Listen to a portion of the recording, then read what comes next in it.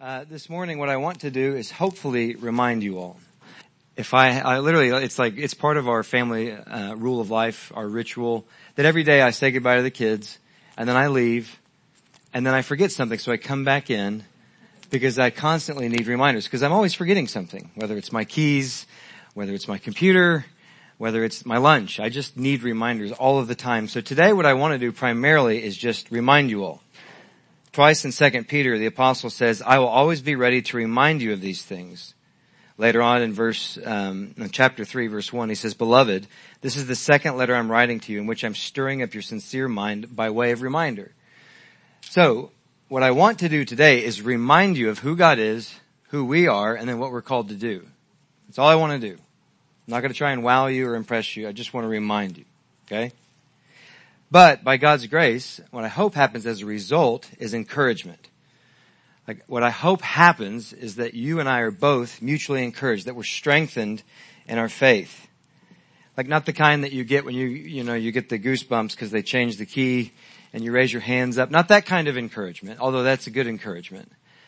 But that in your heart, you leave here stronger than when you got here. Because last time I checked, life is pretty hard. Like you just walk around and you can just take arrows all day long, spiritually, mentally, and emotionally. So what I hope happens is that by the end of the service today, some of those arrows are removed and you leave here more full of faith, more full of strength. So that's what I hope happens today. So, in our church, what we would do oftentimes is say the Lord's Prayer together. And so I would like us all to do it because, Jesus, when the disciples were like, hey, teach us how to pray, he said, all right, well, y'all pray with me. I'm going to teach you how to pray. And all of the pronouns there are all, plural. So it's our Father who art in heaven. So I want us to say the Lord's Prayer today, okay? And we're going to use the these and the thous. We're going to say trespasses instead of debtors, okay? That's just what our church did. I'm not saying it's right. But even when you go into let's all say the Lord's Prayer together, I'm usually nervous. I'm like, okay, are they going to say thee or thou or is it thy kingdom or mine? So that's what we're going to do. And we're going to end with thy kingdom come, thy will be done. So that's what we're going to do, okay? Y'all nervous? I'm so nervous. Okay, well, you're a preacher. It doesn't count. Okay, let's say the Lord's Prayer together. Our Father who art in heaven, hallowed be thy name. Thy kingdom come, thy will be done on earth as it is in heaven. Give us this day our daily bread. And forgive us our trespasses as we forgive those who trespass. And lead us not into temptation.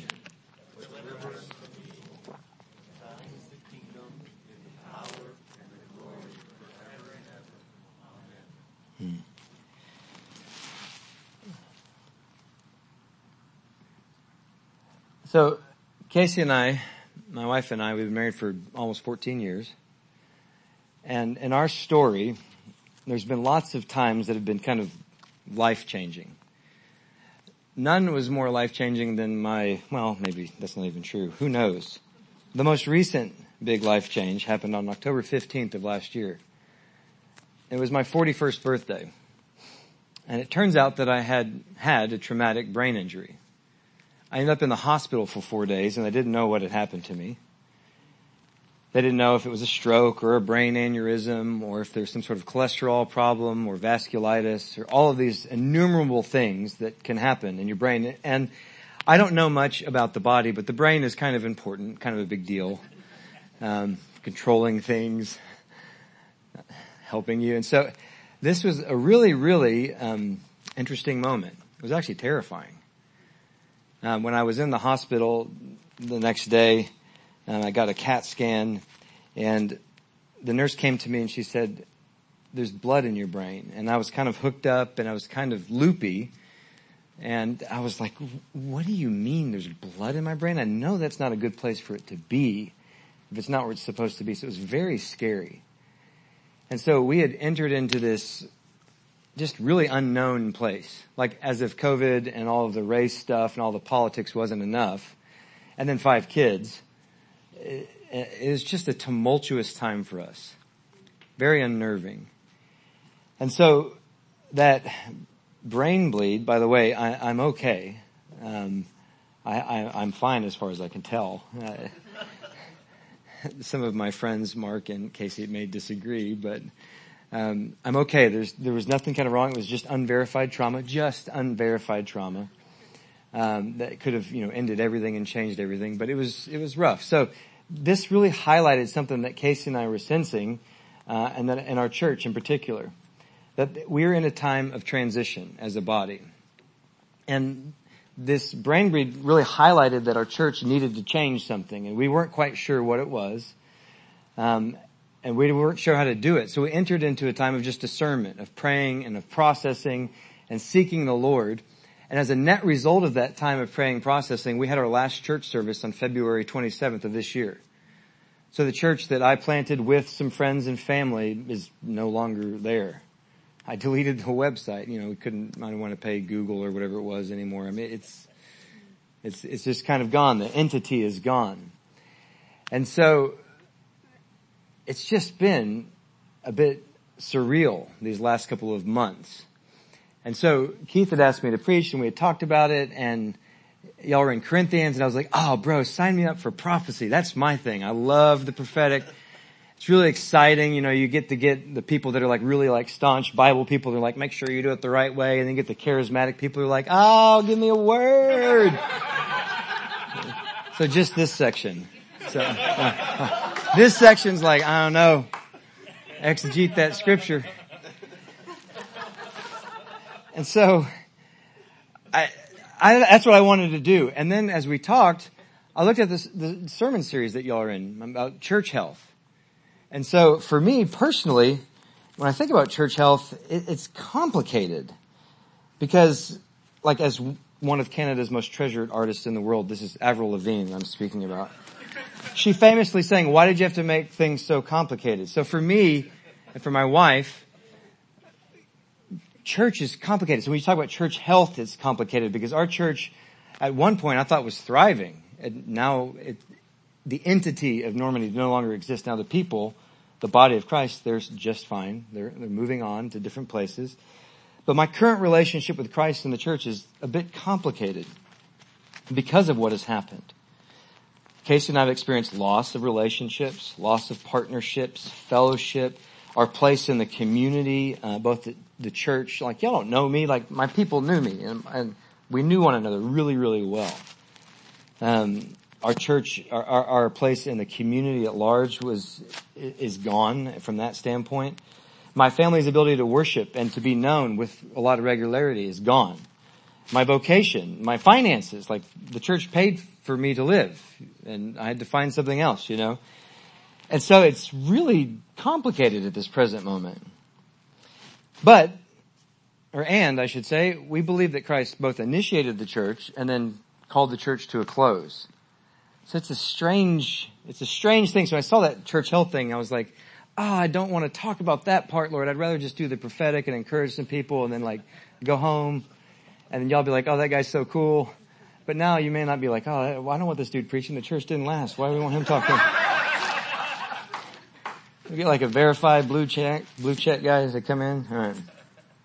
So today, that's what I want to talk a little bit about, primarily around the idea of just reminding you about church and about who Christ is.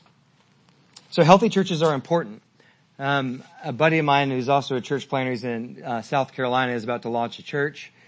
He sent me another article that the world is sending out to people, letting people know that the evangelical church is dying. And I'm like, well, where have you been? I've been saying this since 2016. I don't know if you've listened to any of the podcasts that are out now, but there's docuseries, there's podcasts on all kinds of churches and their leadership.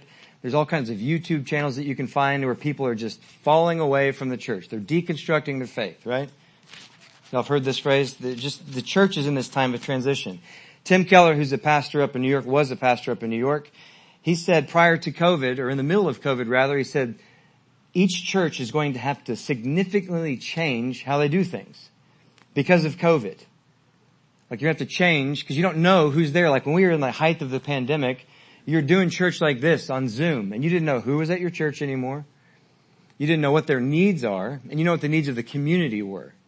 Because our world has changed significantly. The world that we had before is gone, right? Like it's just different than it was 3 years ago, 4 years ago. It's completely different in my opinion. And so it would seem that Jesus is leading his church into a new direction. And so our job is to just kind of pay attention to what he's doing and then go do those things. And so with all that's going on, it's easy to kind of nitpick about church. Like I'm sure there's someone here that's got some church hurt. Somebody. Just some pastor blew it. Some minister, they offended you. They talked about race too much or too little. They were too liberal or too conservative, too Holy Spirit or too Bible. I mean, just whatever. Just heap it up on the church, right? And so trying to address every issue is fruitless. It's exhausting. It's like chasing your tail. Trust me. Like the amount of anxiety that I put into our church just by responding to every issue that came along was exhausting. It exhausted our people. It exhausted myself, my family. So I'm not here for that anymore. That's because our belief wanes. Our energy rises and falls, right? Someday you come in, you're ready to sacrifice all, ready for the keychains, and someday you're like, dude, play another song. Give me some more coffee. You know what I mean? Like, sometimes you don't want to be here. You're like, why are we here? What are we doing? And so, for the long-term health of this church and other churches, what I've kind of determined is that we can't base anything off of our spur of the moment emotion, but rather our hope for our church is in the revelation that God's action always precedes ours. Like, we really have to believe that. That's what the scripture says, that we planted our church because Christ had gone ahead of us and initiated it. And so our action is in response to Jesus. What he's doing, we do. Like he said this a bunch in the Gospel of John. He just said, whatever I see the Father doing, I do. He said, I only say what the Father says. I'm like, I make up stuff on the fly all the time. And I'm like, I don't think Jesus said that. And then he said, I do what the Father commanded me to do. And that's it. That's just what he did. And so as a church, that's a lot. Like, you don't have to worry about the church down the road, your mom and dad's church, the other church on Facebook that keeps on trying to get you to come to their service as they put the ads up. You don't have to worry about that. You just got to figure out what Jesus is doing here. Make sense? Yeah. So y'all been in Corinthians, right? It's been good? All right. So I had to do a little digging into the church of Corinth just to remind myself about it prior to, because we're going to get into 1 Corinthians 14 eventually. But it was a big economic city on the port. Okay, so Paul probably thought this was a strategic place. I'm going to go here. I'm going to get a church planted here because then the gospel can go out through this port city and people can know about Jesus. Sound good? So just think about City Church International Garland. Let's just say that Jesus is the head of the body of the church. Let's just say that he's actually gone ahead of you all and then he's actually placed you here on purpose. That's encouraging. Like just for a second, let's just say it wasn't Keith's idea. Like let's just say Jesus is like here in Garland saying, I want to do something in this part of the city. And I'm going to get them to gather right here on the corner. Is this Ferguson and 30 right there? Yeah. 635. Look guys, I get lost all the time. So just don't even, I'm serious. Thank goodness for Google Maps. What did you do in the 80s? Yeah. Mapscope. What? Mapscope. I don't even know what that is. I was born in the 80s and I don't even know. Fax machine? Hey, fax me where I'm going, guys. So this was a major economic city. Paul thought this was a great place to plant a church. And after a year and a half, he went on because that's what he would do. He'd plant a church and he would go on to the next place. So after a year and a half, he left and he found that things weren't going so well because they'd had some divisions. I'm like, man, could you imagine Paul alive today? And he would just be like, I can just see him rolling his eyes over and over again as he just gets his Twitter feed and he sees what's going on in the church. So in this church, there were divisions. There were issues with sex, with food, with the gathering, with the resurrection.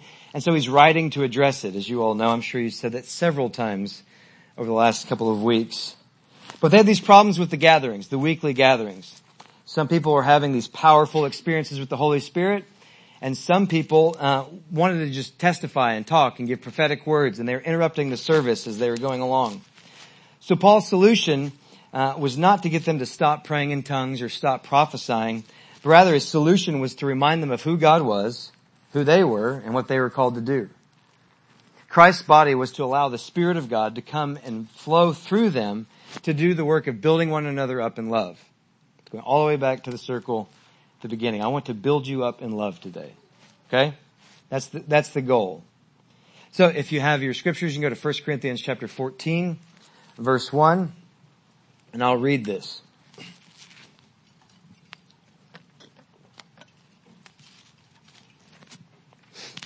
It says, pursue love and earnestly desire the spiritual gifts, especially that you may prophesy. For one who speaks in a tongue speaks not to men, but to God. For no one understands him. But he utters mysteries in the Spirit.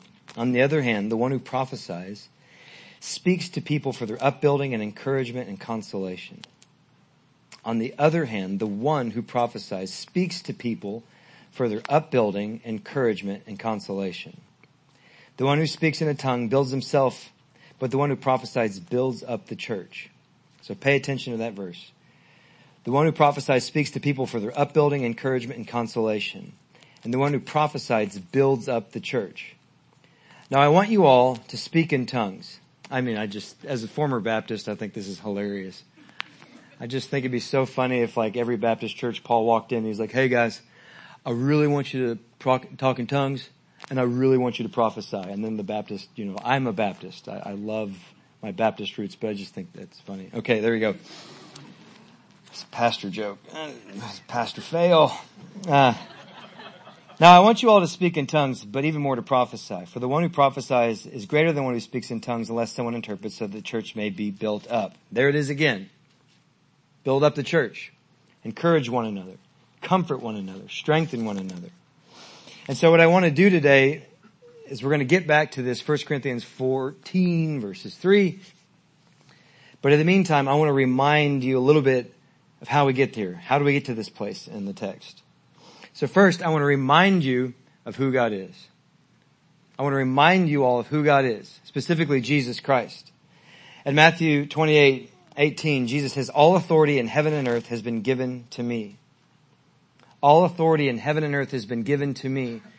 In our world today, it's really, really easy to forget that Jesus Christ, the Son of God, is actually in charge right now. Not like then and there, when you die and you go to heaven, that's when he's in charge, but he's actually the Lord right now.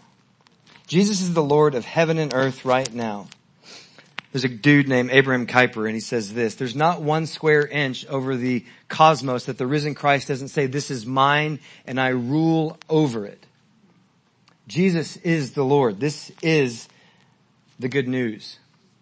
To me, this is the gospel. Jesus Christ is the Lord. Jesus is the Lord. And I, as a former pastor, I'm still a pastor. It still comes out. It's kind of offensive to me. I'm still a pastor, but I need to be reminded that Jesus Christ is the Lord. Like, this is a big deal, because he said, after having raised from the dead, he said, all authority in heaven and earth has been given to me. He is the Lord right now of heaven and earth. In 1 Corinthians 12:3-4, Paul reminds them, before he starts talking about the gifts, he says that Jesus is the Lord. Kairos, master. It means supreme in an authority. As he's talking about the gifts of the Spirit, Jesus is Lord over the gifts of the Spirit. He's Lord over the gathering. That's the reminder that I need often. So to remain in health, it's important to pay attention to what Christ, the Lord, is doing in the body of Christ, in the world, in our own lives. So we try to pay attention. We try to discern what Jesus, the Lord of heaven and earth, is doing right now. Okay? So Jesus is the Lord, and then our job is to discern what he's doing together. So remind ourselves of who God is. I also want to remind ourselves of who we are, who you are. So we're going to get to the upbuilding part, reminding ourselves that Jesus is the Lord, that he's the Lord of heaven and earth now. And that I want to remind you also of who you are. You and I together are what? We're the body of Christ. The body of Christ. 1 Corinthians 12:12-14 says this: for just as the body is one and has many members, and all the members of the body, though many, are one body, so it is with Christ. For in one Spirit we are all baptized, Jews or Greeks, slaves or free, and we are all made to drink of one Spirit. And just real quick, like how opposite those different groups were, we can't even understand. It's like saying this group is of QAnon and this group is of Antifa. It's like this group is Republicans and this group is Democrats. This group is anti-vaxxer and this group is vaxxer. This group is Biden, this group is Trump. Like, that's what he's saying. He says, you all, this group of people are all one in Jesus. And he's actually the Lord over all of those people I just listed. And now you're a member of his body, the church. Like, that's how opposite Jew and Greek, slave and free, male and female. That's how opposite they were. And he's now saying that now you're one. That's uncomfortable if you've ever been on Facebook and watched those two people say they follow Jesus and then they go back and forth like a cat, just batting it around. No one's been on Facebook, I see. Good. Yeah. And we are all made to drink of one spirit, for the body does not consist of one member, but of many. And if I could say, like in my opinion, what Jesus is doing, what he's doing is he's removing the emphasis off the pastor in the church and in the congregation and giving it back to the people. Like, because we are all parts of the body of Christ. Every single person here that believes in Jesus Christ, that's confessed him as Lord, you've been added to the Lord. You're now a member of his body on earth. This is good news. Verse 27 says, now you are the body of Christ and individually members of it. This is really good news. It means you have a place at the table. Like, you're not like the appendix that can be cut off from Christ's body. No, you've been added to the Lord. You're a member of his body here and now. In Acts, the Acts of the Apostle, it's really the Acts of the Spirit of God. Jesus is the head and the people of God. But it starts and it says, I wrote to you, O Theophilus, about what Christ began to do and began to teach. So with the Acts, the scripture, the study of Acts is really about what Christ continued to do and continued to teach through his body that the Father God gave to him on the day of Pentecost. So Jesus ascended to the right hand of the Father, and then Jesus got a new body, which is you and me. Boys and girls, men and women from every creed, class, and color. And now that they've been born again, they've been added to the Lord, they're members of his body here and now. So if you follow Jesus, then you are his hands to work with, his feet to walk with, his eyes to see with, his heart to love with, his ears to hear with, and his mouth to speak with. Like, you're now his body on earth. You're his representative on earth. You've been added to the Lord. Whether you like it or not, like if you're born again, like you kind of don't have a choice. That's encouraging to me. I'm encouraged. Acts 5:14 says this, and more than ever, believers were added to the Lord. Multitudes of men and women. See, I grew up in a time when the primary message of the church was how to get out of hell and into heaven. Hey guys, we've got a 5-point sermon series with 15 points about how you can get out of hell and into heaven. Can I get an amen? Amen. That's literally all we talked about. And that's all I worried about. I was driving down after church one day with my folks in the station wagon, because this was in the 80s. And it was sick. It had wood grain on the side. I mean, it was pretty sick. I wish we had it still. That would be legit. V8 engine we're driving. And they had just bulldozed this par 3 golf course. And they were putting like a Sam's or something there. And then these guys on these go-karts, right? Because it's a huge parking lot. There's nothing there. Right now, just go-karts. And so I rolled down my window because we didn't have the fancy one. We just had the roll-down one. You had to roll down the window. You didn't have the, you know what I'm saying? Okay. I rolled it down. I was like, you're going to hell. I roll it back up. And I'm not saying the church really that was really the message, but that's what I internalized. Okay. So that's not the message that the angel proclaimed in Acts chapter 5. That's not the message that Jesus proclaimed. Hey, go therefore and tell people how to get out of hell and into heaven. No. Go therefore and tell everyone that Jesus Christ is the Lord, and you can come alive, believe in him, be born again, and be added to the Lord. You can become a member of his body. You can come alive. And it doesn't matter what age you are, what race you are, what gender you are. You can come alive. The gospel of Jesus Christ is that he makes dead men and women come alive through the Spirit of God. And then you're added to the Lord. You're given a family. You have a place to dwell. And you have an identity and purpose because of what Jesus has done. This is good news. Added to the Lord. You're a member of his body. The good news of the gospel is not how to get you out of hell and into heaven, but how to get God out of heaven and into you. Because last time I checked, he still so loved the world that he gave his son. Now he's just given his sons and daughters that have been added to the Lord, members of his body. And I need that reminder. I need that reminder. One of the things that I'm most proud of from our church is that we put our money where our mouth was about those verses. Is that everyone had a place at the table. Whether it was on a Sunday service or whether it was at a gathering, we expected the body of Christ to be the body of Christ in our midst. So they had a chance to speak, they had a chance to share, and it wasn't just like, hey, we really want you to serve here. Could you just give your money?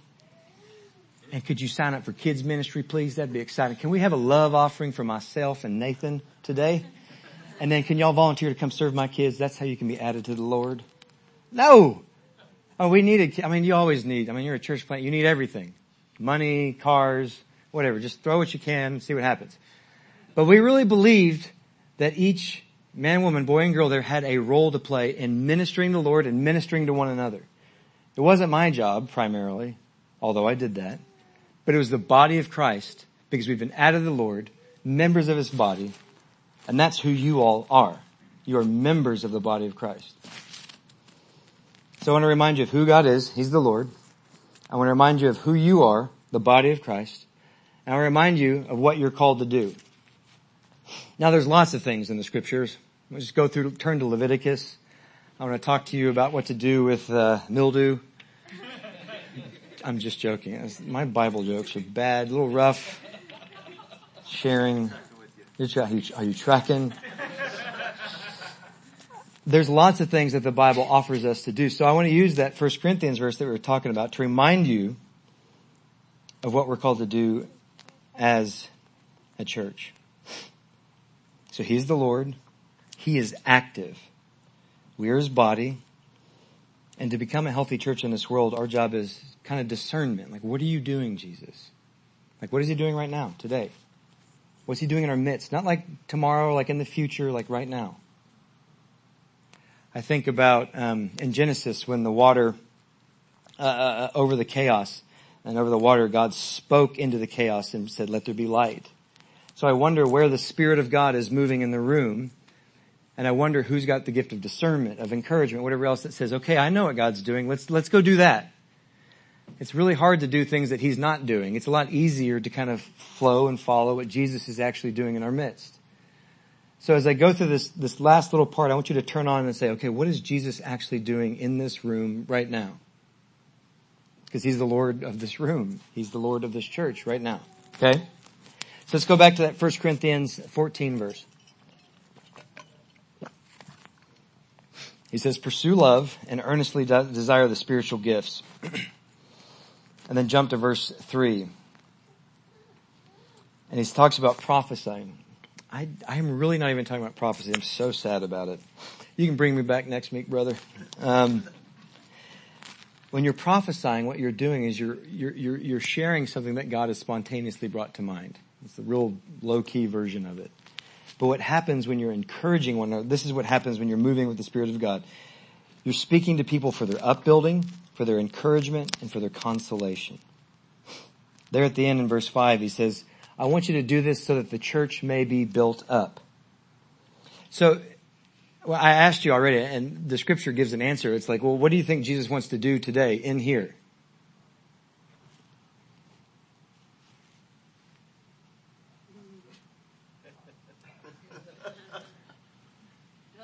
Build up the church.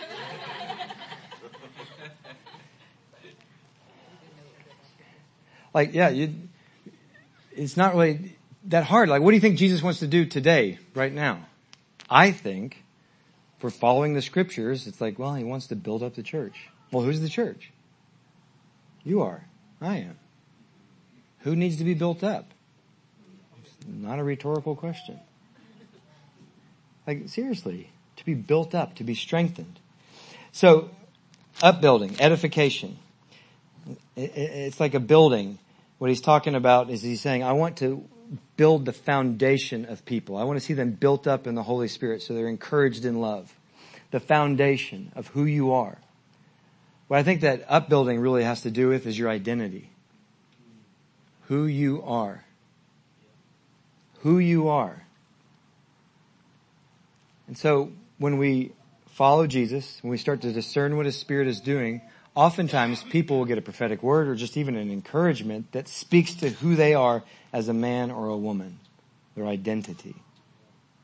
And it's not like generic, like you are the body of Christ. It becomes really, really precise and really, really specific because Jesus knows us by name. He knows the hairs on our head, and He starts to speak to us about who we are as individuals.